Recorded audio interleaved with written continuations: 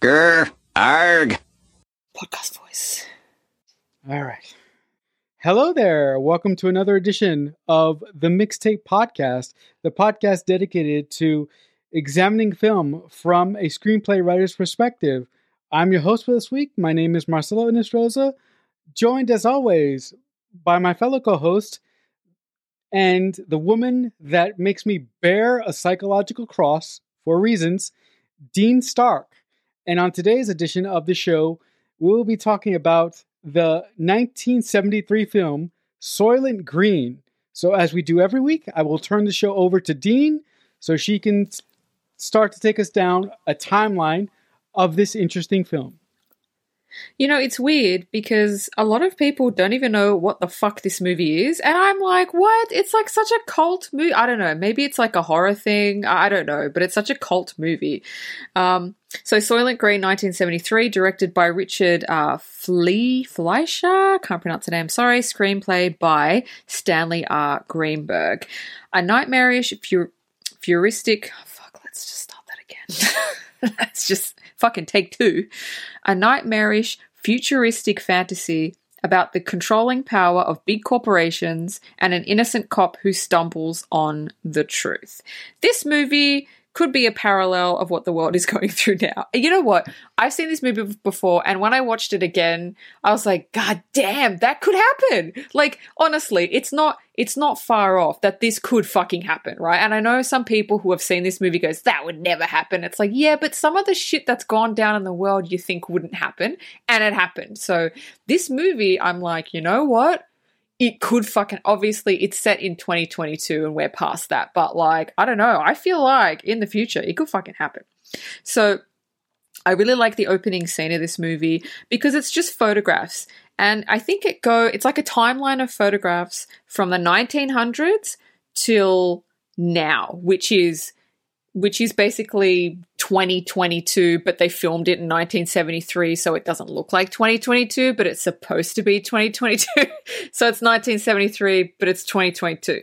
And I like it because it goes through the industrial age, the progression of the world, cars, how cars have changed, how fashion has changed, steam engines, like all that stuff, which I found really cool. And it brings you up to the point that we are now in the movie, which is basically not very good. I mean, it comes up on the screen. The year is 2022. We're in New York City, which is my favorite city, by the way. And the population is 40 million. Now, just to give everybody a gauge, right now, the population in New York is 18 million. So you can imagine New York with 22 million more people in it. I mean, it's just, and it looks overcrowded. It looks poor. People are sleeping on staircases. People are sleeping in the streets, in their cars. Their cars don't work. They're dressed in rags. Like, it's just, everybody's poor as shit. Nobody cares. Government doesn't care. They're scrounging. Like, you can just in that opening shot when it says 2022 New York City, I mean, you can see this is what the world has come to. This is like, you know, poor as shit. So what did you think just of that, like the pictures and of the opening scene and stuff like that? What did you think of that? I thought the opening scene of this movie was very, very effective because from the get, the director does a great job of immersing you in this post-apocalyptic world where food is scarce, the government doesn't give a shit, like you said, and overpopulation is at an all-time high level. This movie was really, really effective for me. And it also scared the ever-loving shit out of me. Because like you said, when people watch this movie who don't necessarily watch it with their brain on, this could actually possibly happen. Because we are getting to a point in our society where at some point, overpopulation is going to become a problem. And if overpopulation truly becomes a problem, what is to say that our government wouldn't do, or my government, not your government, or my government wouldn't come up with a set of laws to do certain things to sort of chop the population in half, not because they want to, but because they have to. So this movie, although entertaining and fun to watch, it kind of scared the shit out of me. Yeah, to be honest, I think my government would do it before your government. And I say this in the most lighthearted way possible because I do love my people. Australians are more likely to fall in line than Americans. Americans kind of have that fighting spirit. Well, they'll fight back against something that they don't like. They've got balls, basically. Americans have got balls. Australians are more go with the flow. So I think Australians are more likely to fall into line than Americans are. I mean, I could be wrong. The one thing that I found really interesting, and I have to acknowledge that this one was made in the 70s, the wardrobe was very colorful and it popped, and I really liked that. But to me, it was very, very sort of off-putting to see an officer of the law in random street clothes. I'm like, you're a cop and you're in random street clothes. But as the film goes on, I would think if you're a cop, the government would give you certain benefits for being a person of the law. But in this movie, it doesn't matter who you are, you know, whether you do a job for the government or not, you have the clothes that you have, and that's the clothes that you have to work in. So I also found that to be very, very interesting to show you even a member that even a person that is a part of the government is treated as a lesser person to an extent. Yeah, I found that interesting too. Because our lead character, Charlton Heston, he is a detective, and the cops are just not respected. The cops are as poor as everybody else. I mean, he even says later on, like, the only reason he does it is because of the small amount of money that he gets to allow him to have this roof over his head that's basically lives in a shoebox, because nobody takes the law seriously anyway. Nobody abides by rules or cops or anything like that. But I found this interesting. So while we're looking at the streets of New York and it's overpopulated, people are sleeping in the streets, there's a speaker system. And this voice comes over the speaker system. The streets are prohibited to non-permits in 1 hour. And that gave me chills because that happened here during the last 2 years. And I was like, fuck. Like, that's what I mean about this movie. It's not far off from what the government can do to its people. And a lot of other countries around the world did actually experience this. And it's like, oh, that's, and you see people scattering to go inside. Like, if you don't hold a permit, you can't go outside. Like, that's fucking scary as shit. So anyway, we get an introduction to Detective Thorne, which is Charlton Heston, and he lives in a shoebox. It's just got shit everywhere. It looks hot. The one thing that I did enjoy with this movie is that he keeps talking about how hot it is. He keeps talking about it's 80, 90 degrees, which in Celsius is about between like 30 and 40 degrees Celsius. But I wanted to ask you what you thought about this. In every single scene, he looks sweaty. It looks like everybody is hot. It looks like you go outside and it's just hot. In every single scene, he's like got sweat, and everybody has sweat all over them, which I thought was a really nice show don't tell kind of thing. I noticed that too, and I really thought that was a great job done by the production designer or the makeup department in this movie to keep up that continuity through all the scenes in the movie, because a lot of movies, a lot of post-apocalyptic movies do things like that. Like they'll put artificial sweat on actors, but a lot of big movies like that forget to keep up the continuity from scene to scene.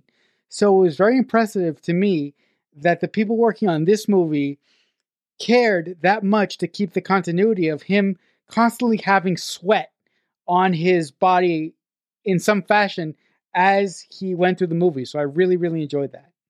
Yep. So the next, we've got an introduction to Detective Thorne, and we've got exposition now because he gets up. The first thing he does is he turns on the TV. I like this exposition. It's information that the audience need to know, but it's not in your face. It's not someone standing there going, oh, blah, blah, blah, blah, blah, blah, blah. It's just randomly turning on the television. And when he turns it on, there is a news broadcaster, and he's talking about all the Soylents, Soylent Red, Soylent Yellow, which he explains are food alternatives. And then there's Soylent Green, which is like the most popular out of all the Soylents. Now, Soylent Red, Yellow, and Green, they're basically square pellets of food alternatives.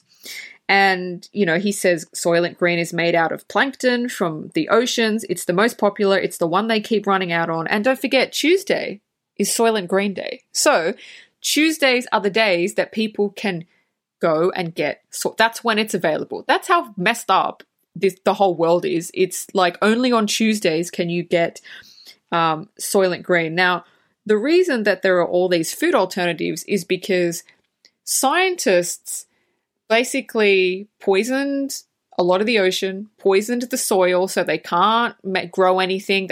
Farmers can't farm anything. There's no fish. There's no meat. There's nothing.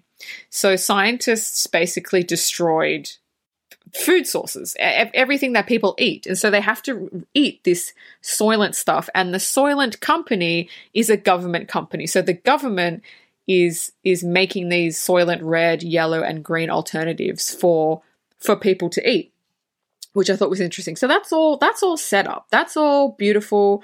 So anyway, Soylent Green, it's popular. It's so popular. It's in short supply.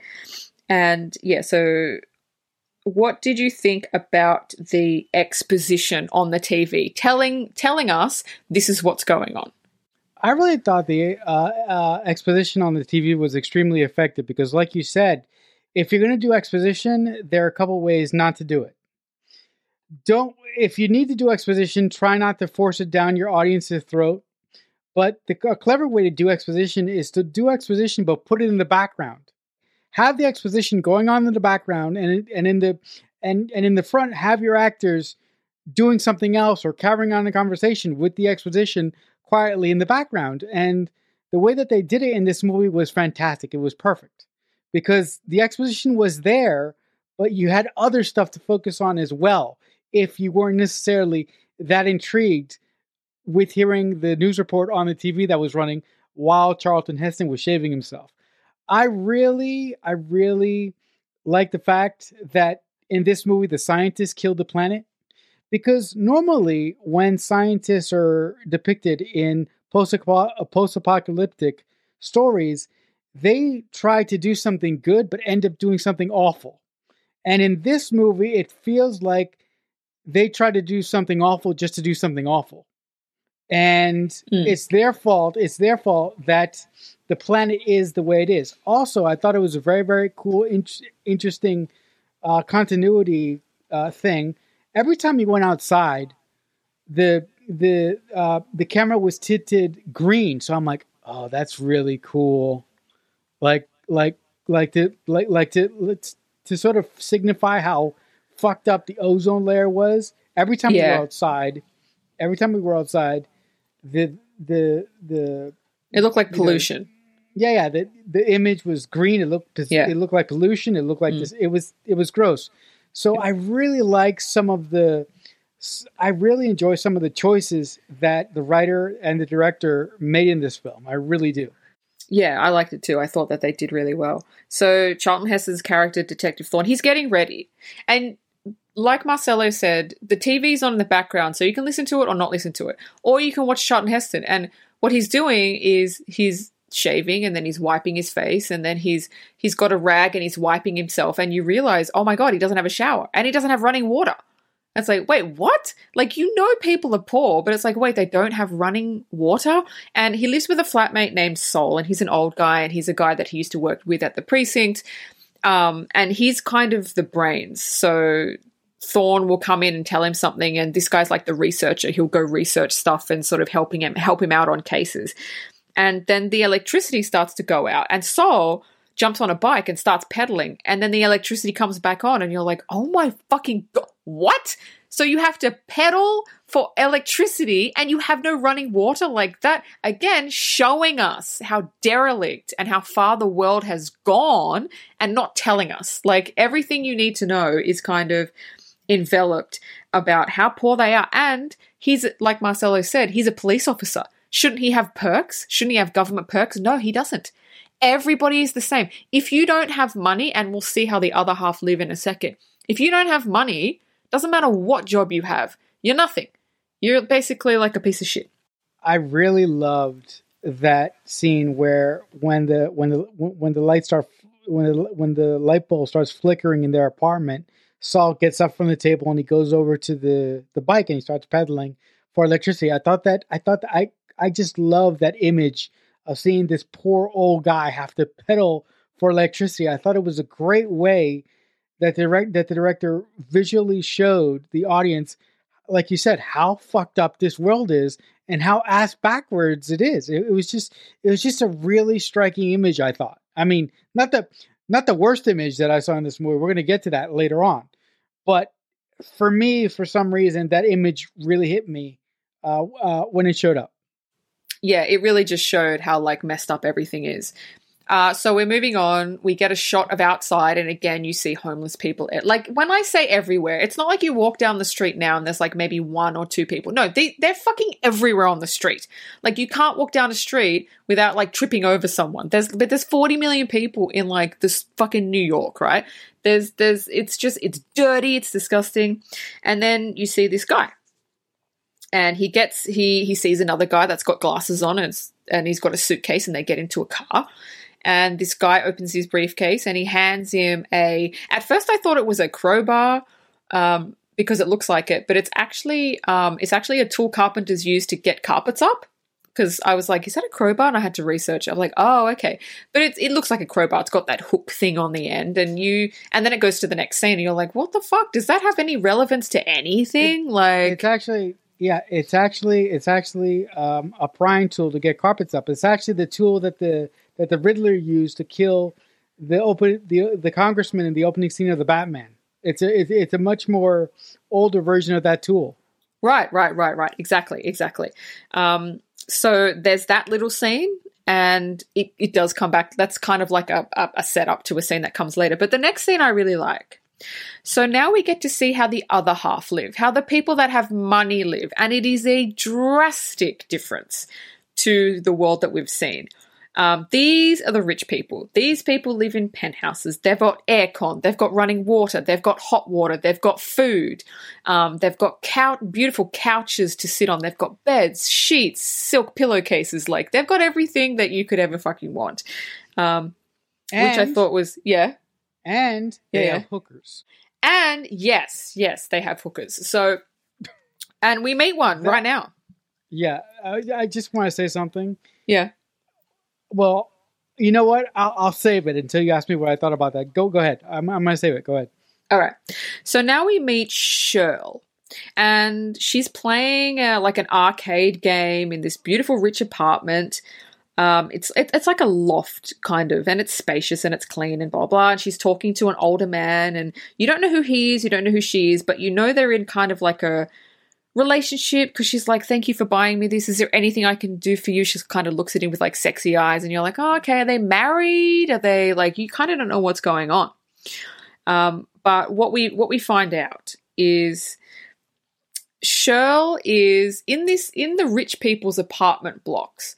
When men move in, there's a woman living there, which is Shirl. In every apartment, there's a woman, and they're kind of like hookers, / maids / butlers. They do everything the men ask them to do, and the reason they do this is because the perk they get is basically living the luxurious life. Otherwise, they'd be poor. So I get it, because I wouldn't want to live how Detective Thorne is living. So I do understand. I wouldn't necessarily call it prostitution. It's a job. Like, it's a living. It's like the men come in, they marry them, and they make them food, they make the bed, they clean, they cook, they do the sexual thing as well, but they do everything, and they do it because they don't want to live like shitty lifestyles, which if I was in that situation, I would probably do the same thing. I need running water. I don't know about anyone else. I need a shower. I need a fucking toilet. I couldn't live without a toilet. I'd be like, listen, I'll bang anyone you want me to bang. Just give me a fucking toilet and a shower. That's all I ask for. Yeah. Look, I really am a supporter of hey, if you want to be a sex worker, be a sex worker. I support women who want to do that. But the thing that really pissed me off about this scene is that the guy that she's with and several guys throughout the movie refer to her as furniture. And I'm like, motherfucker, this woman is a human being who's trying to take care of you. She's trying to do a job, and you refer to her as fucking furniture? You motherfucker. Oh, that pissed me off so much. So disrespectful. But you did mention, because these people have money, they can get all the amenities that they want. They can get running water, they can get alcohol, they can get food, they can get anything. So it really, really sort of scared the shit out of me that this government in this movie still operates by the creed that our world kind of operates by. And it's basically this. If you have money and if you have connections, you can get anything you want, and also you can break all the rules. Yep. And I absolutely love that. The system in this movie is broken and it's not fair. Because that's the way that it would be if this actually went down. That's the way it is. It's not fair. It's just not as intense as it is in the movie. Yet. Yeah, no, it's not as bad, but it is like that now. So anyway, there's a very tall man that walks in, and he's the bodyguard. We don't know who he's the bodyguard of. We don't know why these people need bodyguards yet, but he takes Shirl to basically get food. And I love this scene because, again, it's showing, not telling. So they go, it's not even a supermarket. It kind of looks like if you're in a jail and you're going to get like commissary or something. Like, that's kind of what it looks like. And so Shirl goes... It looks like an evidence locker. Yeah. It looks like an evidence locker. So she goes to get food, and the guy puts the food that she gets on the table, and he says, that's $279. And you're like, what? And I actually paused it because I'm like, wait, what is $279? So check this out. This is how bad it is. And I love it because it just shows everything. For like 5 things, right? 1 lettuce, 2 tomatoes, a leek, 3 jars of who knows what. $279. Like, literally, that's it. And I was like, fuck. So you can see why people are poor. They can't afford food. They can't afford, like, it's just, it's amazing. And then she says, did you get it? Did you get it? And he's like, yeah, of course I got it. And so he takes her around the back, and he opens like a fridge, and you see a big, like, slice of steak. And he's like, look at that. And you're like, and again, it's showing you, oh my God, there's no animals. Like beef is rare. Nobody eats beef. Beef is like, what is like fucking caviar. Like, and you're like, oh my God. Like, can you imagine? Because obviously when you go to the supermarket, everything's there. You can buy beef, you can buy chicken, you can buy lettuce, whatever. But like living like that, like, oh my God, it's just, but I really like that scene. What did you think about that scene and how it kind of pushed the story forward and the information that it gave us? I thought that scene was very, very wonderful, because if you're sitting at home watching this movie and you still don't really understand how bad it is, this scene of this young woman going to essentially a police locker to get portions of food is fascinating, because the other thing that this scene does is it really drives home. I'm trying to figure out how to say this. This scene really drives home the fact that there is a food shortage for a particular reason. It also lays a hat on the ground as to the reason why the food is so expensive. When we get to the end of the movie, that makes a lot of sense. So I thought that this scene, on the surface, seemed unimportant, but later on, this scene had so much more importance when you find out why the government is making these foods so expensive, and why and why it's so hard for them to generate these supplements, or so they say. I thought the scene was just great. Yeah, because it just shows you. It's like, fuck. Like, is that what the world's going to get to? Where it's like lettuce and like 2 tomatoes is like $200? Like, Jesus Christ. I mean, it's getting that way. I'll tell you. I went to get, I think it was a fucking peach or a nectarine. I think I picked up 2. I didn't look at the price because, like, it's fucking fruit, right? 2 nectarines. No, was it peaches? Who fucking knows? Let's just say they're peaches. I put them on the counter and she's like, yeah, that's $12. I'm like, for what? Like, there was $6 each. Like, fucking hell. Like, unbelievable. And I'm like, fuck, this is Soylent Green shit. Like, that's what it's getting to. But anyway, so the next scene, we see the guy with the crowbar again. And he basically breaks into the rich girl's apartment loft. And the old guy's sitting there. I think he's like sipping whiskey. And he walks in with the crowbar, and the old guy it's like he knows what's going on. He doesn't try to run or anything. He just sits there like he knew it was fucking coming. And the guy with the crowbar says, they wanted me to tell you you've become unreliable and they can't risk having a catastrophe. And so then the old guy just like knows he's just not even going to try to fucking defend himself. He knows he can't run. There's no way he can run. And then the guy, hits him over the head, kills the old guy. And again, you're sitting there like, okay, you don't even know who this old guy is. You find out later, but you don't know who he is. And so you're like, what the fuck is this movie? So now they call in Detective Thorne. So he comes into it and they call him to investigate the murder. And I think this scene is so funny because he's so unprofessional, but it's kind of like, take what you can fucking get. So he's walking around this rich loft. And he takes everything. He takes everything. He's like opening the fridge, eating the food. And he's like, do you have alcohol? And the bodyguard's there, like, and he goes, oh fuck, he starts drinking the alcohol. And you're like, oh my God, this guy's unprofessional. And then he goes into the bathroom and he turns on the tap and his face is just like, oh my God, you have running water? Like, it's such a luxury to have running water. And then he just starts stealing. He's like, fuck this soap. And then what he does is he goes into the bedroom. He takes a pillowcase off a pillow and he starts like pillaging all the shit. He starts putting all this shit in the pillowcase to steal it because he's poor. And the thing is, the bodyguard sees this. He don't care because they don't care. So I thought that was kind of funny. But you know what? If you live how the bodyguard, how Detective Thorne is living, you'd kind of like do the same shit too. And so, he steals the food. Like, he steals the food that they just brought, the beef, the lettuce, the tomatoes. I think there was like an apple that he took as well. Like, he just picks up everything and fucking just like pillages it, which I thought was funny. So there's like guys in black that come in that like cover the body and take the body, and they ask, I think it's Detective Thorne, where are you taking the body? And the guys say, outside the city to the waste disposal plant. And then you're like, oh, okay, that seems a bit like weird, like there's no burials or anything, but you don't still quite know what's going on.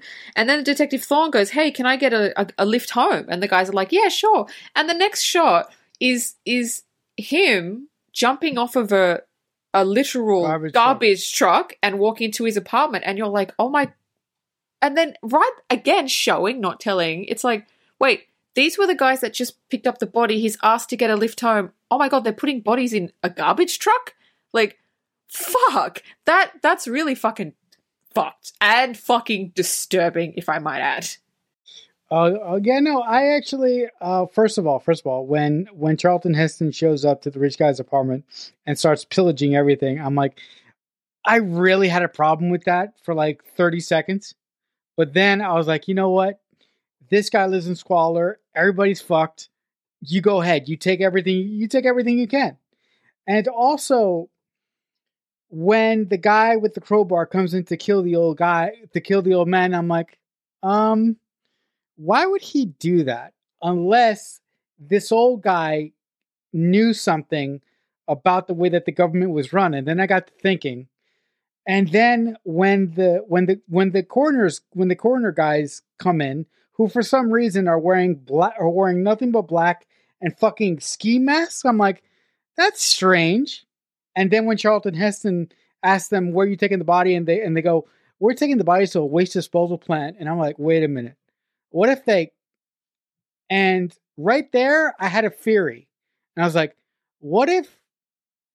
And I was like, well... And, don't tell us yet. I'm not gonna say that, but that scene was very, very effective to me, because in that scene I started to work things out in my head, and I was like, what if this was what's happening here? And I'm like, this is fascinating, isn't it?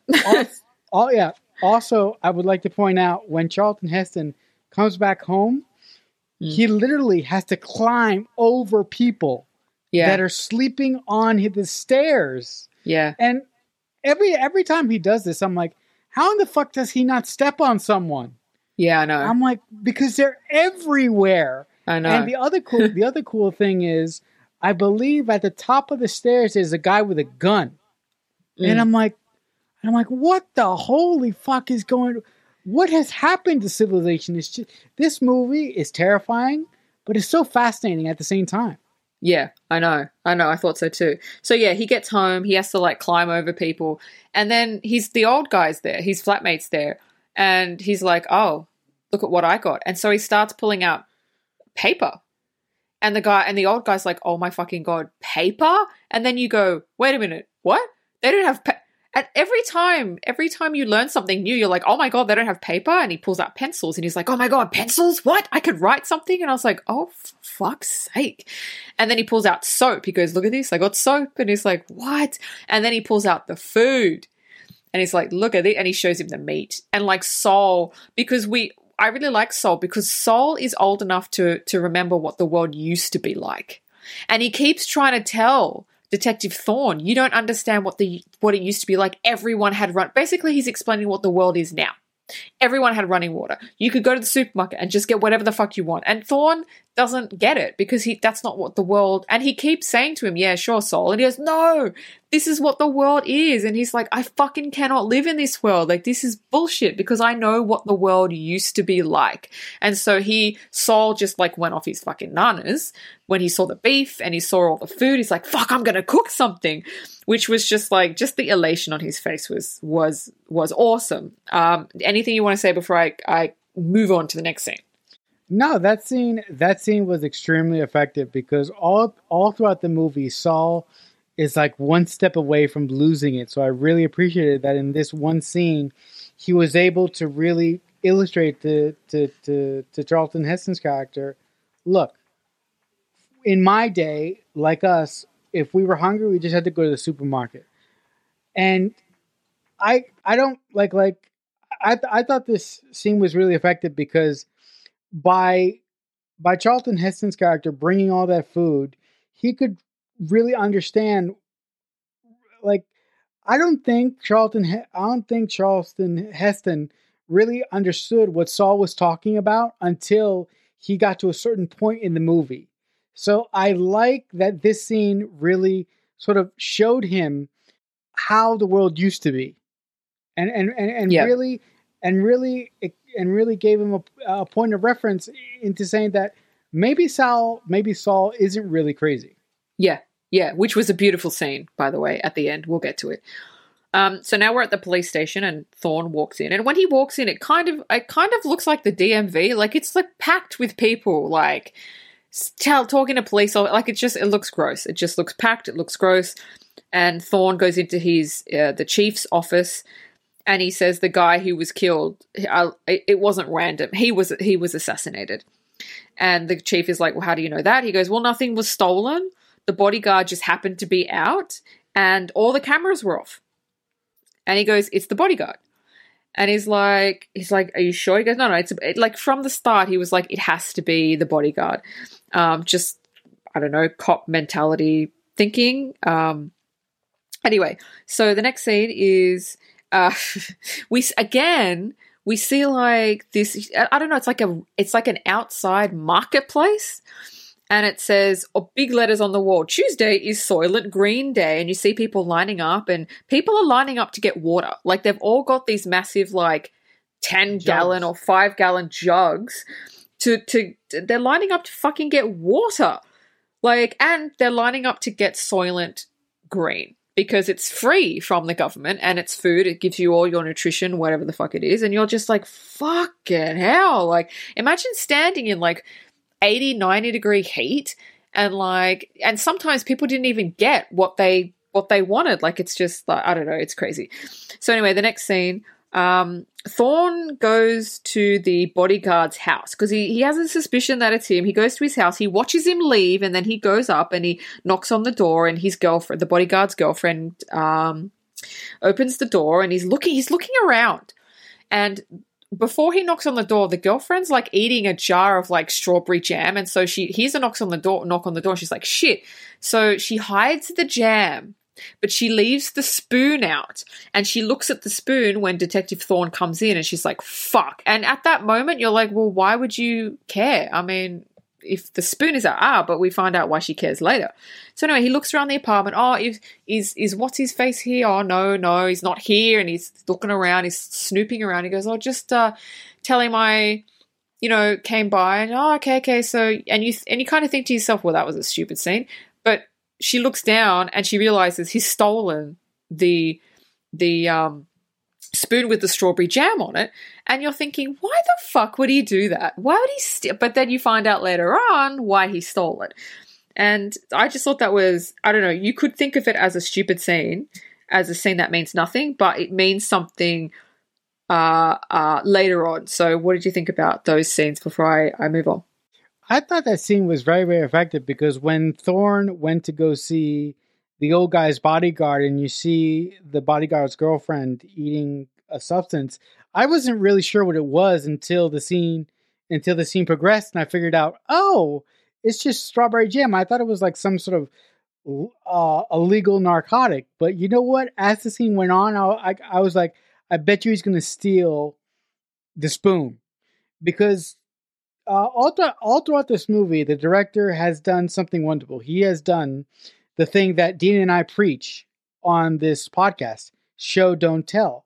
And as Thorne is going through the apartment, the director takes a second to move the camera to show the spoon. And I'm like, he wouldn't show the spoon if the spoon wasn't important. So when Thorne leaves the apartment and the girl and the guy's girlfriend is looking for the spoon is gone. So I'm like, oh, okay, that's why I showed the spoon. So I thought that was very, very interesting. And it also shows that Thorne is consistent throughout the entire movie, because no matter where Thorne goes, he's like a little kleptomaniac.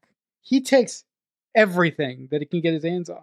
Yeah. And I'm like, hey, you're a cop. You're within your own right. Take your shit. Yeah, exactly. The next scene I love because it's so heartbreaking. And it's Thorne and his flatmate Sol eating dinner. And it's like they're eating like a buffet of this beautiful food. But Sol puts down a plate in front of Thorne, and it's literally two leaves of lettuce. Two leaves of lettuce. That's it. That's all that's on the plate. And they sit down opposite each other and they feel like that. And you're just like, oh my fucking God. Like, it's actually like quite heartbreaking. And so they're eating the lettuce going, oh, this is so nice. And I'm like, I don't even know like what the fuck that would be like. And then Sol made some stew out of the beef, and it's literally like one little dollop each because there wasn't much of it. And they eat one apple each, and it's just like, I like this scene because they're so happy and they're so joyous, and it's just like the simple things, like no matter what's going on around you, the simple things are making them happy. Eating one leaf of lettuce and eating a little bit of beef and an apple is making them so fucking happy. And I just loved that scene. Yeah, my favorite part of the scene is actually before they start eating the buffet for them. They have plastic forks, right? Yeah. And Sal steps away for a second and he gets like this case. He opens up the case and he actually has physical silverware. And I'm like, that is so cool that he actually had silverware in the apartment, and he had enough foresight to know that maybe one time in his life he was going to actually eat a meal that actually was worth something, and he saved the good china for this meal. So I absolutely love that. The stew, when I was watching this movie today in preparation for this conversation, and he puts the stew on the plate. I didn't know what the fuck that was. So I'm like, what is that? Because to me it looked like dirt. But I had forgotten that you could make stew out of meat. So I'm like, oh, okay. Until just now when you said it. Yeah, yeah. So the next scene is we find out a little bit of information about the guy that was killed. And we find out that he was actually on the board of directors for Soylent. And you're like, ooh, he was kind of important because Soylent, as Sol says, Soylent controls the food supply for half of the world. And so you're like, okay, if you're on the board of directors for Soylent, you're a pretty fucking important person. So you're thinking to yourself, okay, they killed him, but why would they kill him? Like, he must have done something, known something, like, yeah, like he was a really quite important man. So, yeah, go. No, I'm thinking, I was thinking throughout this movie before I did some things in my head. I was thinking that, this guy must have known something because big corporations like this who are willing to commit murder don't kill people all willy-nilly. They do it because of a reason. So, yeah, whatever reason they had to kill this guy has to be fucking important. Oh, it has to be huge. Yeah. Yeah. And the other, look, I really enjoyed this movie, but I really have one glaring issue with this movie. I was really disappointed that we didn't actually get to see a lot of the higher ups within Soylent, because I thought it would be really interesting to meet a couple of them or like 5 of them. Yeah. Right. Yeah. But if we met them, I think that would have spoiled the twist at the end of the movie. Yeah. No. I agree.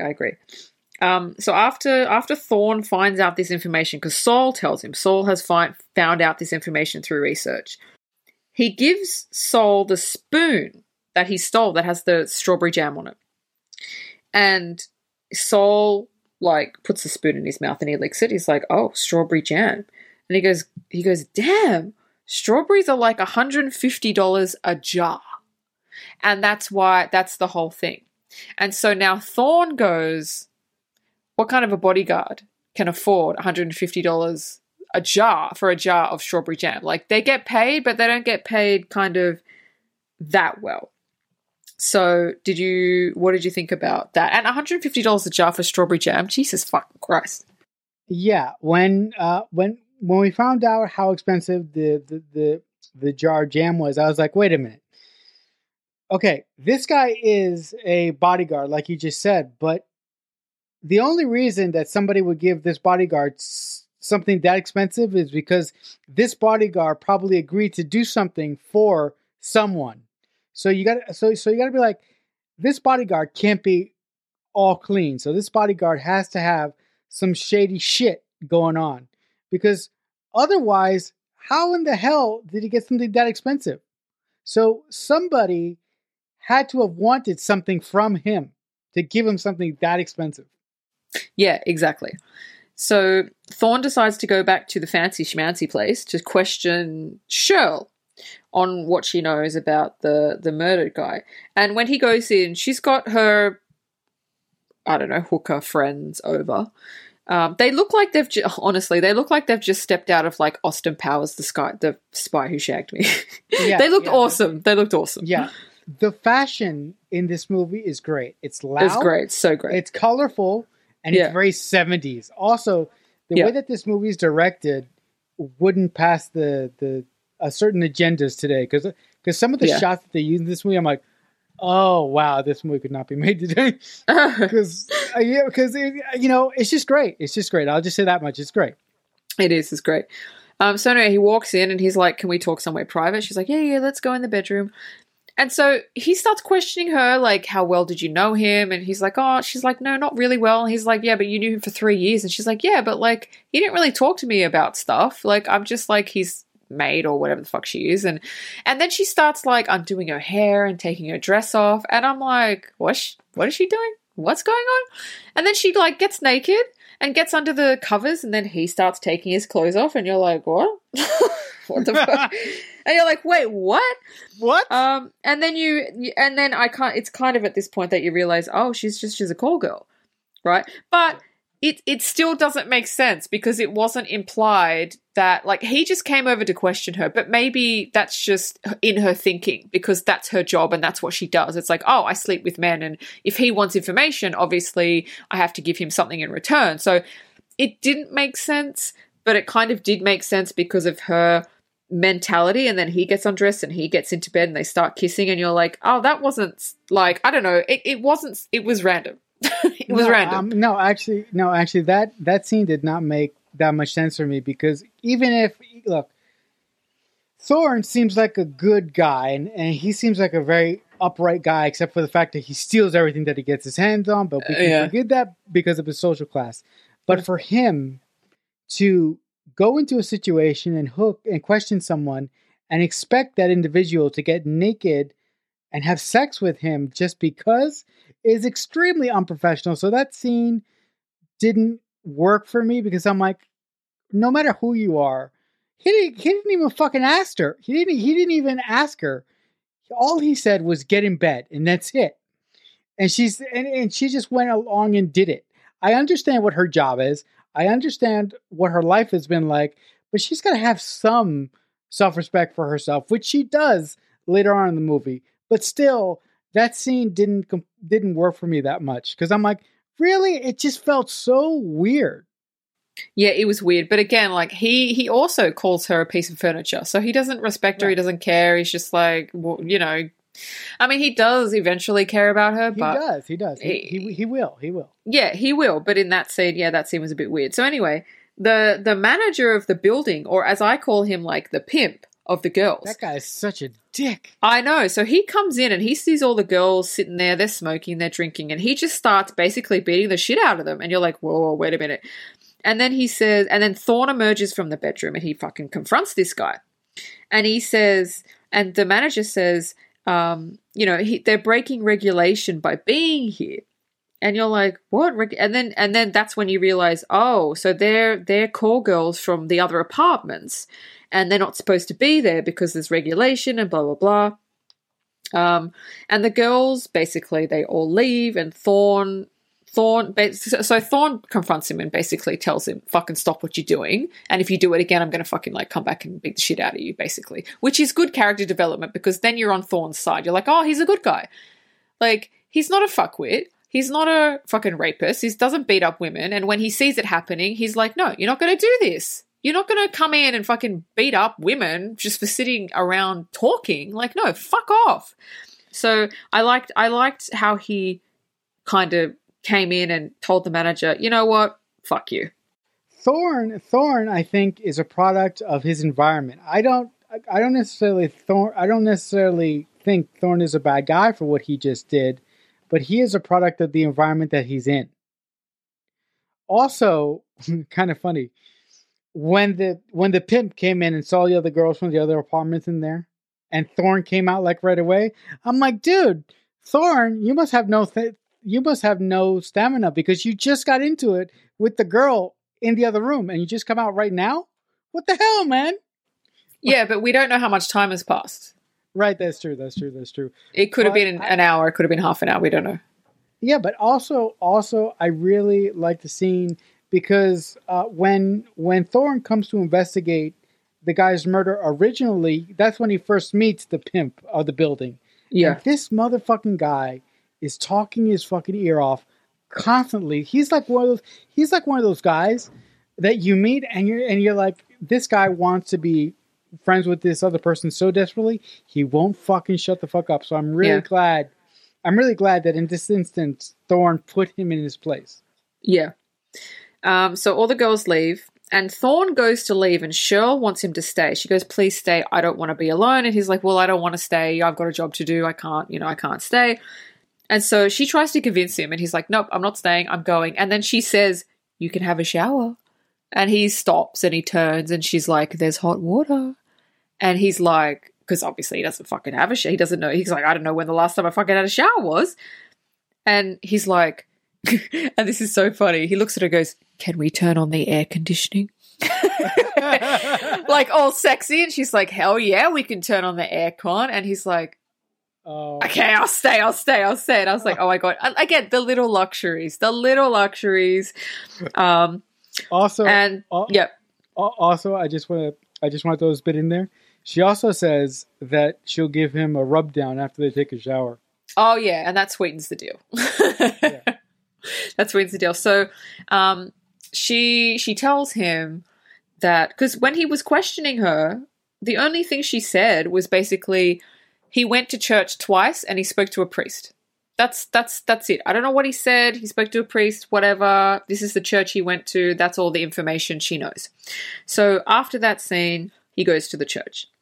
And, well, actually, when he goes to the church, he sees, and it's really heartbreaking, he sees a kid that's like maybe like 4 or 5 years old, sitting out the front kind of crying. And it's this kid is tethered to this, what I assume is the mother. And the mother's just died. And it's heartbreaking just because of that. But it's also heartbreaking because Thorne just unties the tether that they've got. They've just got rope attached to them kind of so they don't lose each other. And he just lifts up the child, walks into the church and gives it to the nun, like so nonchalantly. But the reason he does that is because, like you said, he's a product of his environment. He must see that every single fucking day. And when you see something every day, you get desensitized to it. Like it's not that you don't care, it's just that you've seen it so many times. And again, it's like character development for him. Like, he's not an asshole. It's just that, and it shows this happens a lot. This happens every day, that he's just like, he's another kid. He's this person, he's that person. Like, I just don't have emotion for this anymore. So when he goes into the church, he finds a priest. And this priest is the coolest looking priest I've ever seen. He's a black guy, he's got an afro. He looks like he's from the 70s, but he just looks like a fucking awesome priest. But he's sweating. And he's kind of, it looks like he's taken some sort of narcotic, but he hasn't. And he's sort of looking around everywhere, and he doesn't really, and Thorne's trying to ask him questions. And every time he answers is like in a riddle. And you're like, what the fuck is up with this guy? And so he's asking him again, he's questioning him. He's like, yeah, I remember the rich guy, Simonson, I think his name is. Yeah. He, And he just doesn't know what to say. And Thorne's like, did he confess something to you or not? And he's like, yeah. But he won't tell him. And he just looks fucked up. He looks fucked up out of his mind, but you know he's not on drugs. He's just fucked up because of the situation. And he won't tell him. He goes, what did he confess to you? Like, he's dead. You can tell me. No, not telling you. And so you figure, fuck, what did this guy confess to this priest? Is it really that bad that it fucked this guy up? Like, yeah. So anyway, your thoughts. No, but here's the thing. The priest has to know that if he tells Thorne is dead.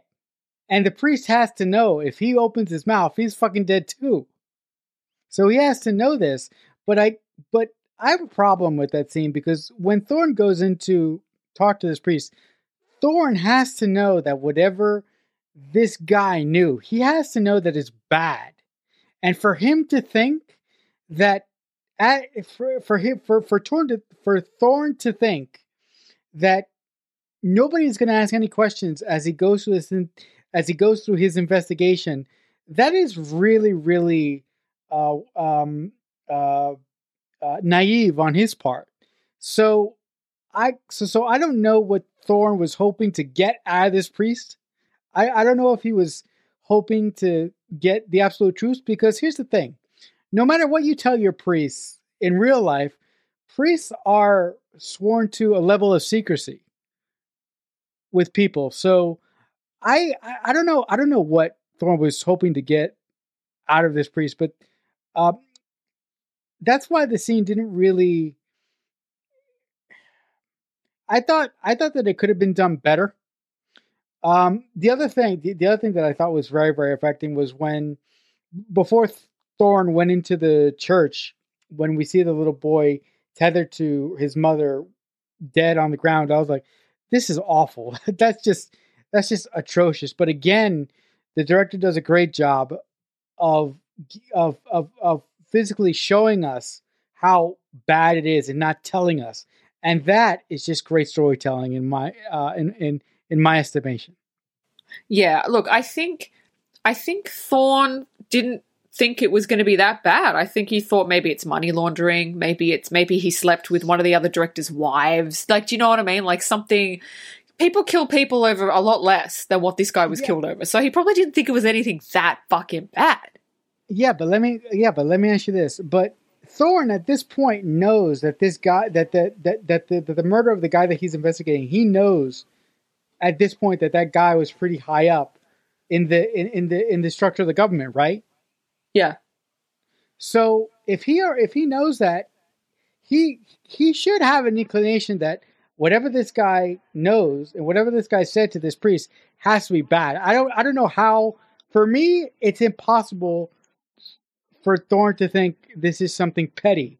So I don't know. It just quite didn't work. It just didn't fit for me right. the way it did for you. Yeah, but in real life, like if that happened in real life, which it does, like the detective still has to investigate. Like they still have to do their job. They can't just leave it. Like they have to know. No, yeah. So he was just, I think he knew it was bad, but I didn't think he knew it was what it fucking was, which is like so fucking bad. Yeah. No. What it is terrifying. It's terrifying. So moving on, he goes back to the police station and he goes and talks to his chief, and his chief says to him, "I want you to sign this piece of paper that says it was a random attack and not an assassination." And Thorne goes, "But it was an assassination." He goes, "Yeah, but I need you to sign this anyway." And he looks at his chief and he goes, "They got to you." And he goes, "No, man, come on, just fucking sign it. I don't want any shit, And he's like, "No, I'm not covering it up. Like, I'm not." He goes, "I'm not going to fucking lie. Like, if they're coming to you trying to cover it up, like, that just motivates Thorne to find out what the fuck is going on and how they got to the chief and what they offered him and all this shit." He's like, "No, I'm not fucking doing this." And so the next scene, the big corporate dudes are having a secret fucking rendezvous meeting, and they're concerned about the priest. They're like, "Look, we know he told the priest the confession, the secret that nobody should know. Will the priest talk?" And obviously the priest is not going to talk, but they can't take that risk. So they're talking about what they're going to do about the priest. And they're also talking that they're fucking pissed because they find out that Thorne's not going to drop the case and he's going to pursue it. And so they're trying to figure out what the fuck are we going to do about this. Thoughts? I really do not like Thorne's boss, because Thorne's boss is just a fucking weakling. I thought that he was the most unlikable police chief ever. But again, we have to understand that these people are doing the best they can with the awful situation that they're in. So I don't blame him for bending the knee to this evil corporation and doing what they wanted, because he has to know, if he has to think that if he doesn't do what this corporation wants, they can come down on his head. And they can ruin his career and Thorne's career, and they can ruin everybody's career, because these people are basically like a dictatorship. They run everything. Yeah. Yep. Exactly. And also I love when one of the bigwigs of this corporation is having the conversation with this hitman, and the hitman is sort of, explaining to him, like he just said, Thorne is not going to drop this case. He already talked to the priest. What do you want me to do? And I love that this guy, this bigwig, doesn't say it outright. He just says, "I want you to do what you do and just get it over with." He doesn't say it. But the hitman knows exactly what this guy wants. And I just love that. I love that these guys have so much power, but they're still afraid to say what they really want to say. Yeah, exactly. Yeah. So the next scene is the bodyguard. He walks into the church, and he walks into the confession booth with the priest that the other guy confessed to, the black Afro priest. And he says, "Bless me, Father, for I have sinned. It's been 6 months since my last confession." And then he pulls out a pistol and shoots him in the head, point blank, or dead. He's got a silencer on, so nobody knows he did it.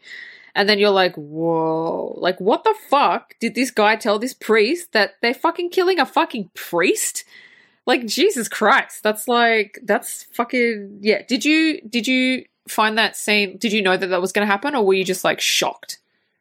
No, at this point, I had pretty much put together some theories in my head, and I knew from the previous scene when this guy was talking to one of the when this guy was talking to one of the heads up in Soylent, I knew that what this guy wanted him to do wasn't going to be good. But at this point, I already knew that these guys were so desperate to keep the civilization in control that they would do anything. So I knew that murder was not off the table. I do want to say one thing though. After this guy kills the priest, I really wish that the director would have held on the scene for a minute and sort of had an extra come in, scream, and then cut to the next scene. Because I thought it would be really cool for like to hear a scream or to hear a reaction from somebody who stepped into the confessional wanting to talk to the priest and, found him dead there. I thought that would have been really cool. But the director didn't do that. He just went on to the next scene. So now we're at the marketplace, which is like an outside massive, like where the people were standing in line getting water. And now you see a little bit more of the markets. There's basically like a bartering system that's going on. And you see people selling shoes made from tires, which is actually quite fucking ingenious. And I'm like, oh, that's kind of fun. And they're selling Soylent Yellow, which we now know is made from soybeans. And people are buying bags and bags of Soylent Green because Tuesday is Soylent Green Day. And Thorne is there. And he's got this like riot helmet on. And you realize he's been demoted to riot police at the markets because he's basically gone against what his chief wants and they've demoted him. And basically he's there to keep the peace of the marketplace. So there's one woman that gets her Soylent, whatever, green, yellow, red, whatever it was, and she's screaming, it's a ripoff. Like, I'm getting half of what I used to get. Like, and she's just screaming, it's a ripoff, people should rise up. And then what happens? 2 fucking cops come and arrest her just for saying something basically against the government, right? Which is, again, scary because that's not too fucking far off. No, but I was like, no, but when this scene was going on, when I was watching the movie today, and when that lady stepped out against the price of Soylent Green and other Soylent products, and she got hauled away by the police, I'm like, oh, that sounds familiar, because I know somebody who lives in the government that would do something like that. Oh, yeah. And they have. Yeah. So that was blast from the past. Yeah. But I do just want to say one thing, though. The riot gear helmets that the police wear, they look like old style 50s football helmets. Yeah, I know. Gridiron helmets. Yeah. That's what I thought. Yeah, they do. I thought the same. So where are we? Yep. Screaming it's a ripoff. So a policeman gets on the speaker and he says, there's no more Soylent Green. We've run out. And there's still hundreds of people waiting to get their Soylent Green. And the people start fucking rioting, which rightly so. It's the only food that, the government provides the food and they can't even provide enough of it for everybody. I mean, it's just so fucked. So they start rioting. And I actually chuckled at this. So they've got something called scoop trucks, which look like construction trucks, and they've got a big scoop on the front. And what they do is they go through the crowd and they scoop people up and they just put them in the back of the truck like they're dirt, like they're garbage. It's really distressing. I giggled, but I was like, oh my God, the government does not give a fuck. It's people are rioting. We don't give a fuck. And again, its similarities to what has happened in the last couple of years is actually terrifying because similar stuff happened. And I'm just like, Jesus, this movie could be if people had watched this movie before everything happened within the last 2 to 3 years, and then it happened, this movie was a precursor to what is going to happen. It was just all these trucks, lifting these people up, putting them in the back like garbage. It was just it was fucked. It was so fucked. Yeah, I know. And when that happened, I'm like, wait, when the sweepers come out, because they call them sweepers, they don't necessarily call them garbage trucks. But it's so distressing because by this scene, not only seeing the poor woman being hauled away because she started complaining about the prices of Soylent Green. But the fact that these government people are actually sweeping up people and putting them into garbage trucks, I'm sitting there going, wait a minute, why aren't they killing these people? Because if the government doesn't care about these people, which they obviously don't, why not just kill them or beat them to death? Why are they sweeping them up and taking them, putting them into the garbage trucks? Are they taking them somewhere? So when that happened, I'm like, wait a minute, my theory might be right. And then I just said, okay, if it is what I think it is, it's going to be amazing. Off you go. So after that, so Thorn is there and he's kind of trying to keep the peace, not working out for him. And the guy with the carpet crowbar, he's there with a pistol, and he's trying to kill Thorn, but obviously he can't. There's people running everywhere. He tries to shoot at him, and Thorn is like, sees him, and he's like, oh fuck. But eventually they get into a scuffle, and then he pushes him, or he gets the crowbar guy gets pushed under one of the scooping trucks and gets like smushed by the scoop. It's so stupid. And I was like, oh, okay, cool. No, I'm sorry. I just want to say one thing here. Yeah. If this guy wanted to kill Thorn, why in the hell didn't he force his way through the people, and why didn't he get close to him, for God's sakes? Like, what purpose does it serve to shoot wildly into a fucking crowd, hoping that you're going to hit the guy that you want to get? That was so stupid. That was the one part in the script where I called, oh, bullshit. You know, the writer of this movie has constructed this movie in such a prestige and such a methodical way so far that I was really disappointed that he sort of turned off his brain for this one section of this movie, because it was so dumb. Yeah, I just thought that's I know, I agree. I was like, nah, that's pretty fucking stupid. So then Thorn goes to the bodyguard's house, and the bodyguard opens the door, and he basically beats the shit out of him. They beat the shit out of each other, and he tells him, if anybody else tails him, I'm going to fucking come back and I'm going to fucking kill you. Because he knows the bodyguard is involved. He knows, he doesn't have proof, but he knows it. So he beats the shit out of the bodyguard, and he's just basically like, you know, tells him, do not have anybody tail me. I'm going to fucking kill you. The next scene pushes the story forward a little bit more. So the older guy, Saul, he goes to kind of like his lawyer friends. They're in like kind of like a derelict library. They're a bunch of researchers. So they're very kind of, they're smart. They're intelligent. So he goes to judges. Sorry. I thought they were lawyers. Yeah, but they may have been judges. Yes, I wasn't sure on that. Yeah. Because I think, correct me if I'm wrong, but I think Sal brings up the case. And, yes. And the judges, the lawyers say, okay, this sounds all good, but in order for us to move against the company that runs Soylent Green, you have to get us proof, because we can't do shit without proof. Yes, you're right. Yeah, because if we, I don't know if they say this, but they certainly imply this. If we come, if we come with certain accusations against Soylent Green, they're going to kill us. Yeah. No, I agree. Yeah, I think that's what it was. I think I just fucking, I don't know, my brain was somewhere else. But yeah, I think you're right on that. So Saul's reading a piece of paper and that they gave him. And he's basically like, he doesn't believe what he's reading. And we don't know what he's reading. But he goes, I don't believe it. And the people there say, no, it's true. And he asks, but why are they doing this? And she says something interesting. She says, because it's easier. More to the point, it's expedient. And you're like, what? And you still go, what are they doing? Like, what is easy? What is expedient? And then she says what you just said, but they need proof of what the Soylent Corporation are actually doing, or otherwise they cannot move forward. So whatever this is, whatever Saul is reading off the piece of paper, this is the secret that the rich dude got killed over. This is the secret. This is what he confessed to the priest.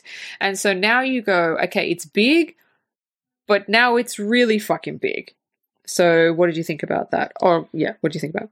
I thought that was great. I thought that was absolutely great. But my one But my one problem with the thing is, why would the Soylent Green Corporation allow something that big to be held in a public library?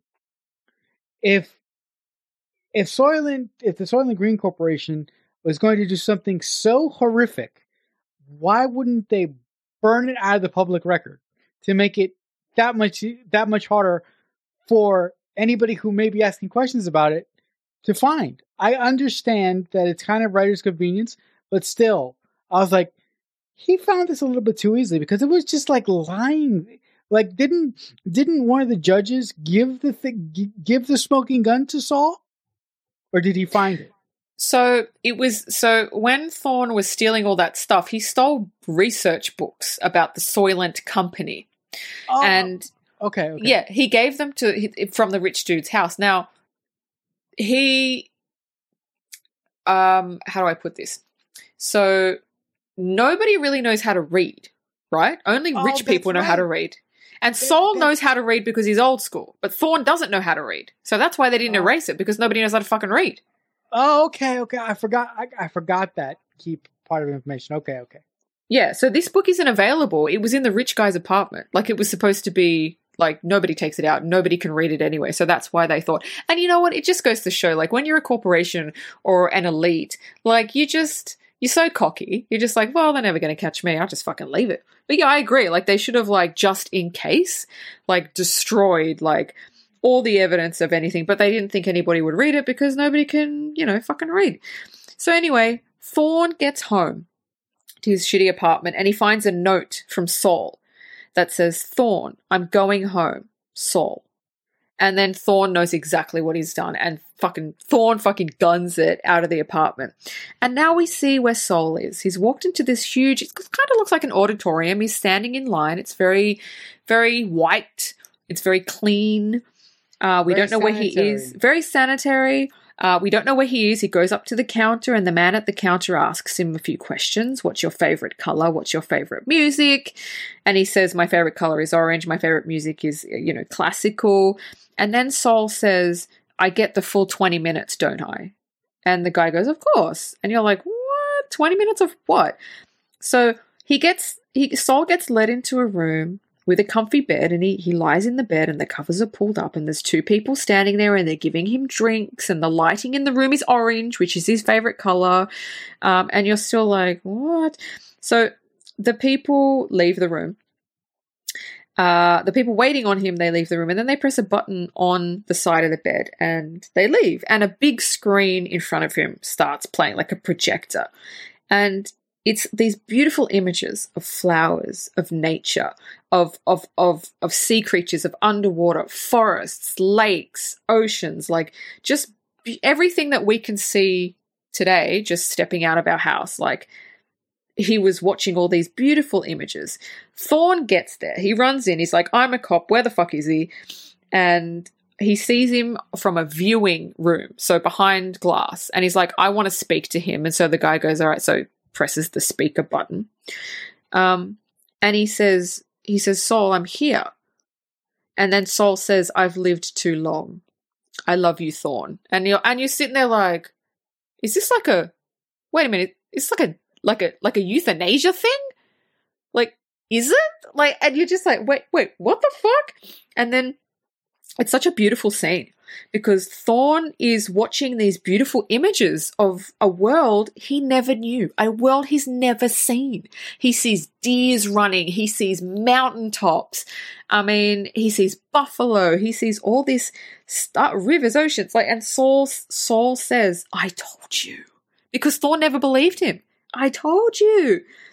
And then Thorne has got these tears in his eyes, and he's like, I never knew this existed. I'm sorry I didn't believe you. I know. And he's just like crying at all these beautiful images of what the world used to look like. And there's nothing like that now, but Saul remembers it. So, and then Saul says, I have something to tell you. But we don't hear what he tells him. But you see his face. You see Thorne's face drop. And he's just like, what? And Saul says, you have to prove it. Tell me you have to prove it.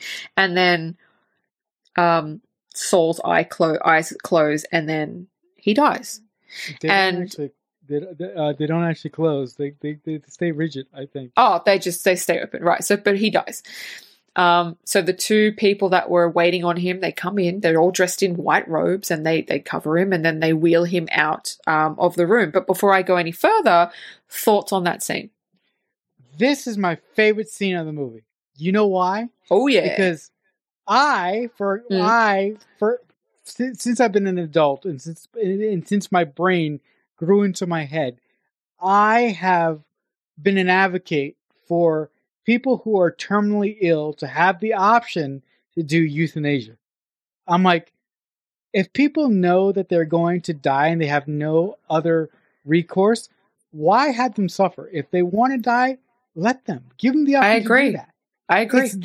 It's their choice. And guess Their what, body, guys? their choice. I agree. Yeah, and guess what? The only way that this option will be available is if you have no other choice. Yeah. And also, before a person asks for this, I would run just a quick psychological, maybe a test to see that they were in their right mind. You know. Oh yeah. Yeah, of course. But I absolutely love that this society has that. Now, with that being said, I don't love why they have it for real, which we're going to find out here in a couple moments. But I love the way that the scene is structured. That is a big building, and really, the hat on the ground as to what this building is. When Saul first goes into the building, you notice that there are no young people in the building. There are a bunch of old people everywhere. Yeah. So I'm like, this can't be like a nursing home. And as Saul, fills out the paperwork and these two people in the white robes, I'm like, this is like before he was let into the room, I was like, wait a minute. And I didn't say it because I didn't want to say it, because I thought if I would have said it, I'm like, watch, there's going to be something else. And when it turned out to be what it was, I kid you not, I'm not lying. I stood up and applauded. I was like, oh my wow. God, that's great. Oh, wow. I absolutely love this. And also, but my favorite moment of this scene is when Charlton Heston speaks to Saul and he sees the images on the projector of things that he's never seen. Like you mentioned, he sees deers, he sees oceans, he sees flowers. And the emotion that Charlton Heston just gives in this one moment is just beautiful. I love this scene for so many fucking reasons. It's great. Yeah, it's my favorite too. Yeah, it's amazing. It's my favorite scene of the entire movie. And that's saying something, because what we're about to get is fucking earth-shattering. Yeah, because you realize, and it's even sadder because you realize why Saul did that. Because he's the proof. He knew that you were never going to get proof, but if he left the note for Thorn, he knew Thorn would come and get him. He knew he would speak to Thorn before he died, and he knew that if he told Thorn, that Thorn was going to do exactly what he did now. So he basically died to get Thorn the proof that he needed to stop what was happening, which is sad, but it's also, a testament to the character and the type of person that Saul actually is. It's also I'm sorry if I could just say one more thing here. Yeah, it's also extremely noble. Yeah. Oh yeah. Because it's a giant sacrifice. Because like you just said, if Saul didn't do this, there's no way in hell anybody would have. There's no way in hell anybody would have believed Thorn. He would have had to turn over heaven and earth, and in that process, he would have probably died anyway. Yeah, exactly. So when they wheel out the body of Saul, Thorn runs out of the building and he runs down a little kind of alleyway and he runs into a basement area. And he sees the bodies of the people who have just passed away in the building. They're all covered in white sheets. Again, it's so disturbing, being loaded into the back of garbage trucks like fucking trash. It's so disturbing. It's like, whatever, you're a body, nobody cares. It's like, there's just no respect there at all. So anyway, Thorn basically sneaks onto one of the trucks. He climbs to the top of the truck because he wants to know where the fuck these bodies are being taken. Like, he never even thought about it before, like everybody else living in the society. They don't care. They just want their food and whatever. They don't care where the bodies go. So, yep. Do you want to say something? No, go ahead. I'm sorry. Go ahead. I was just thinking about something, but I can't say that. Oh, okay. You gotta get there. Okay. So the truck enters the waste disposal plant where we know the bodies are taken. And he jumps off the truck and he sees them unloading the bodies from the trucks. And they're all getting dumped into one big massive hole. And it just looks so creepy. It looks creepy. It looks like a horror movie because bodies are... Yeah. It looks like a massive grave. That's what it looks like. Yeah, but it's like all the bodies are wrapped in like these white sheets. It just looks fucking creepy as shit. And you're like, oh, like the garbage trucks back up to this massive hole in the ground and just lift up the thing and all the bodies just come tumbling out into this big hole. And you're like, oh, that's just so fucked. Like, it's so fucking disturbing. And so he goes, okay, so he walks around I think he walks down some stairs and walks around the side and he sees into the plant. And he sees the bodies on a conveyor belt. So obviously when they go into the hole, they go into a conveyor belt one by one covered in the white sheets. And then he's like, okay. And then he follows the conveyor belt and the conveyor belt leads into this big pool area. So they just get dumped into this massive, massive round pool, like a pool of water. And he's like, what the fuck? And you're looking at it like, what? Like, still wrapped in the fucking sheets. And then he goes, all right. So he keeps going on. And then he goes to the other side of the pool where the conveyor belt is coming out. And he looks at the conveyor belt and he sees the Soylent Green cubes. And he looks back and he looks forward and then it fucking dawns on him. He realizes what the fuck is going on. And you can see in his face that he doesn't believe it because he keeps looking back going, no, that can't be right. No, like, wait a minute. Did I miss a section? Was there a section in between? Like, wait, how are they bringing bodies in here but making Soylent Green in the same factory? Like, you can see all this shit ticking in his head. And then someone spots him and he basically escapes to find people at his place waiting for him, and they're trying to kill him because they know he's seen it. They know he knows. So he calls his chief and he goes, this is where I am, but he's running away. People are shooting at him. And he runs into the church and the bodyguard is there that's shooting at him. And Thorn gets shot, as he's in the church. But he grabs a knife and he stabs the bodyguard and they kind of have a tussle. And then Thorn stabs him. And then you see his chief run in and fucking Thorn is like bleeding out on the floor. And his chief runs in and Thorn looks at him and he can't even talk. And Chief's like, come on, we need an ambulance. We need someone to fucking come in here. And Thorn goes, I have proof. And his chief is like, a proof of what? Like, what the fuck are you talking about? You're shot. Listen, you just don't talk. And then he says it. He says, I have proof. Soylent Green is made out of people. And his chief just looks at him and he says it again. Soylent Green is made out of people. And basically that's it. That's the end. That's the end. Fucking ends. That's it. And you're sitting there like, fuck. What? Yeah. At the point where, Saul is dead and we see him put onto the garbage truck and we see Charlton Heston, get on one of the garbage trucks and go to the waste disposal. At that point, I knew where they were going. And every second I was like, yes, you gotta get. I was so excited for him to find out what the hell Soylent Green was, because I, in truth, had figured it out like half an hour ago. And I was like, oh my God, I cannot wait until he gets there. And you're right. His reaction when he sees the bodies being thrown into this vat, and when he looks at and when he looks at the conveyor belt and he goes, conveyor belt, bodies, conveyor belt, bodies. I was like, get there. And when he finally gets there, the look on Charlton Heston's face is absolutely priceless. It is great. It is a look of non-belief and horror. It is just wonderfully, wonderfully acted on his part. Here's the thing, though. When he goes, when he escapes, as he's going through the plant, I'm like, why aren't there security cameras everywhere in this plant?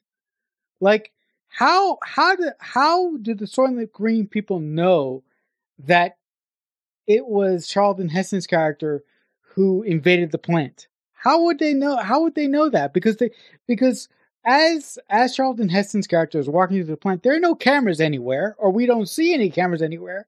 So I thought that was a little bit of a writer's convenience thing. And no, also, I don't think. Sorry, I don't think they knew that he saw. I think they're trying to kill him because he won't drop the issue. Oh, okay. So you think that they're trying to kill him for a completely different reason? Because they've been trying to kill him for half the movie. Right. Because they're scared he will find proof and he will find out what is going on. I think that's what it is. The other thing. The final moments of this film, when Charlton Heston repeats it, he says, Soylent Green is people. Soylent Green is people. I want to ask you a question. What is to prevent this corporation from killing everybody in this church and from killing Charlton Heston? So I believe that when this movie ends, I believe that they don't take Charlton Heston to get cured. He dies and he becomes Soylent Green. And to cover up this whole thing, this organization, I mean, this is conjecture at this point, but this organization kills everyone in that church and Charlton Heston's police. And they cover it all up. And everything continues the way it does. Now, that is conjecture, but what do you think about that? I think this movie is great. The only thing I didn't like, I like the way that they ended it, where he's like, Soylent Green is people, and then it ends. But what I would have liked is a little bit more, like, does the corporation get taken down? Like, do they? Yeah. So I had conjecture as well. I would have loved us for him to realize that maybe halfway through the movie, and then the other half of the movie is him trying to figure out how the fuck do we take this corporation down. And then once he's taken the corporation down, start to rebuild society, start to figure out, okay, how, because obviously there's no more Soylent. So like, okay, do you know what I mean? Like making society a little bit better. I would have liked that. Listen, if there's any movie that needs a remake, it's this one. Because it could be done so fucking well, and I don't know why they don't do it. No, I was, as writers often do. I mean, you can attest to this, Dean, because I'm sure you have done this. We sit and we watch old movies, and we sit there sometimes going, I could make this into a reboot, and that would make it awesome. Oh yeah, I do that a lot. And I kid you not, as I was sitting there watching this fantastic movie, scaring the shit out of me, having theories fly left and right on my brain, I'm like, I could totally remake this, but not into a movie. I could make this into a miniseries. And I would have gone down the path that you just suggested. I would have had Charlton Heston's character figure out what was happening midway through the movie, and have the rest of the episodes have him trying to figure out how he's going to fix this and how he's going to hold the Soylent Green Corporation accountable. So, miniseries, Soylent Green, 10 episodes, maybe 10 to 12 episodes. We'll do 10 episodes. 10 episodes, miniseries, Soylent Green on either HBO, because they've got good writers, or Amazon, because they also have good writiters. Anything else you can piss, or maybe Paramount, but honestly, like, that would be fucking awesome. So if anybody from HBO is listening, we're here. we're here and we're ready. We're ready to do it. Actually, you know what? Hey, HBO, we'll write it together. Yeah, we'll write it together. That's it. We're ready. We got it. Also, I like the 10 episode idea, but I would actually go for 13. Just a little bit more. Just a little bit more. Yep. But with that being said, I do have a question for you. How do you think society got this bad? Like, what do you think? I mean, I don't want you to give me a thesaurus, but just give me a really short, concise answer. How do you think society got this bad? Like in the movie? Yeah, in the movie, yeah. Well, it's said that the scientists killed all the animals, killed everything in the ocean, killed the soil. They couldn't grow anything. They couldn't do anything. And so the government had millions and millions of people. And it's like, well, what do we do with people? Like, it got that bad because the government don't give a shit. And even if the scientists did poison stuff, like, they could remake it. They could, do you know what I mean? They've got genetics of literally every single animal. Why couldn't they just breed more? Do you know what I mean? Like, right, they could bring society back, but why would they want to? They've got the people eating out of their hand. Yeah. They've got complete control of the people.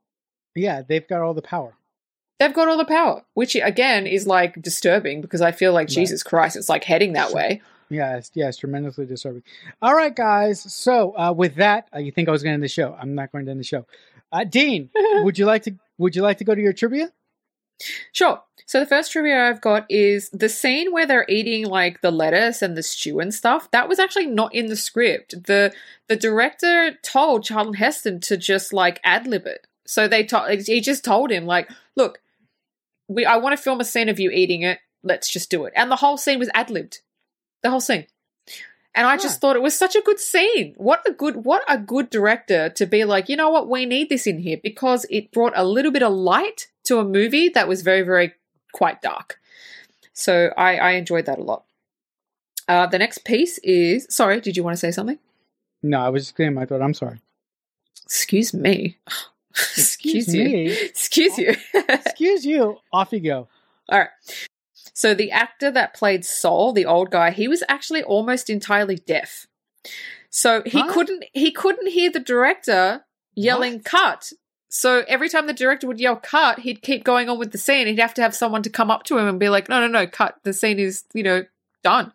And he couldn't hear his co-star's dialogue. So they had to film so many takes so he would get a rhythm of when he's supposed to talk.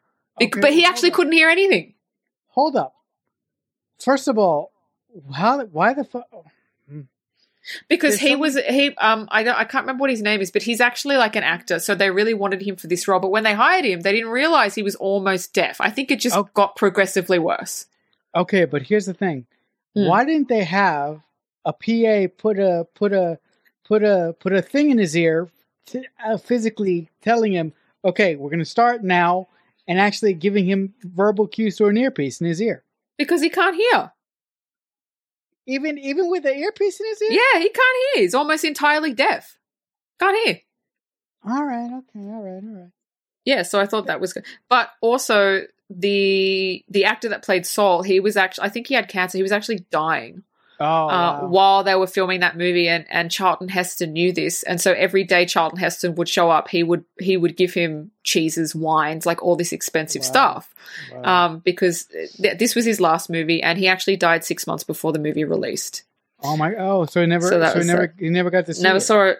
Nope, never saw it. Well, oh my God, the euthanasia scene now has so much more weight. I know. Wow. Oh my God. So. Yeah, my final piece of dialogue, which I thought is the funniest, is there is actually a real Soylent company that make meal replacement drinks and green Soylent crackers, right? Oh my God, I want one. I know, me too, right? So, but the funny thing is, Canada actually banned the replacement drinks in 2017, citing there's too much extreme fat content. Right? But then Twitter blew up and went, oh, you're bullshitting. It's because it's made for people. Oh, my God. That's why you banned it, because it's fucking people. Which I thought was quite fucking... Twitter people are quite fucking funny. But that's it. That's my trivia. I thought that was quite funny. The last one, I think that piece of trivia was your best piece of trivia this whole season. I thought that was amazing. Uh-huh. But all right, guys, that pretty much does it for this edition of the Mixtape Podcast. Listen, guys, If any of you want to get in contact with us, if you have questions, comments, concerns, you can email us at themixtapepod@aol.com. If we get any emails on there, I will answer you, and we will probably give you a shout out on our beloved show here. But if you guys are kind enough to come back next week we'll be covering the horror classic from 1978, Halloween, directed by the legendary director. Oh my God! What the? Did you forget what the movie was? The legendary 1978 movie. It's Halloween, and it's directed by. I don't fucking know who it's directed by. John Carpenter. Oh wow, Oh, that's my the. God. I don't know, man. Listen. Oh, should my I brain is keep letting you host, or what? Are you pretty much done hosting? Oh my God, I'm so fun. Yeah, you're fucking done. You're pretty done. My brain is fine. All right, guys. So, thank you so much for listening, and until next time, as I often say, if someone is kind enough to make you a mixtape one day, that must truly mean that they love you. The Mixtape Podcast is a Balloonhead Productions presentation.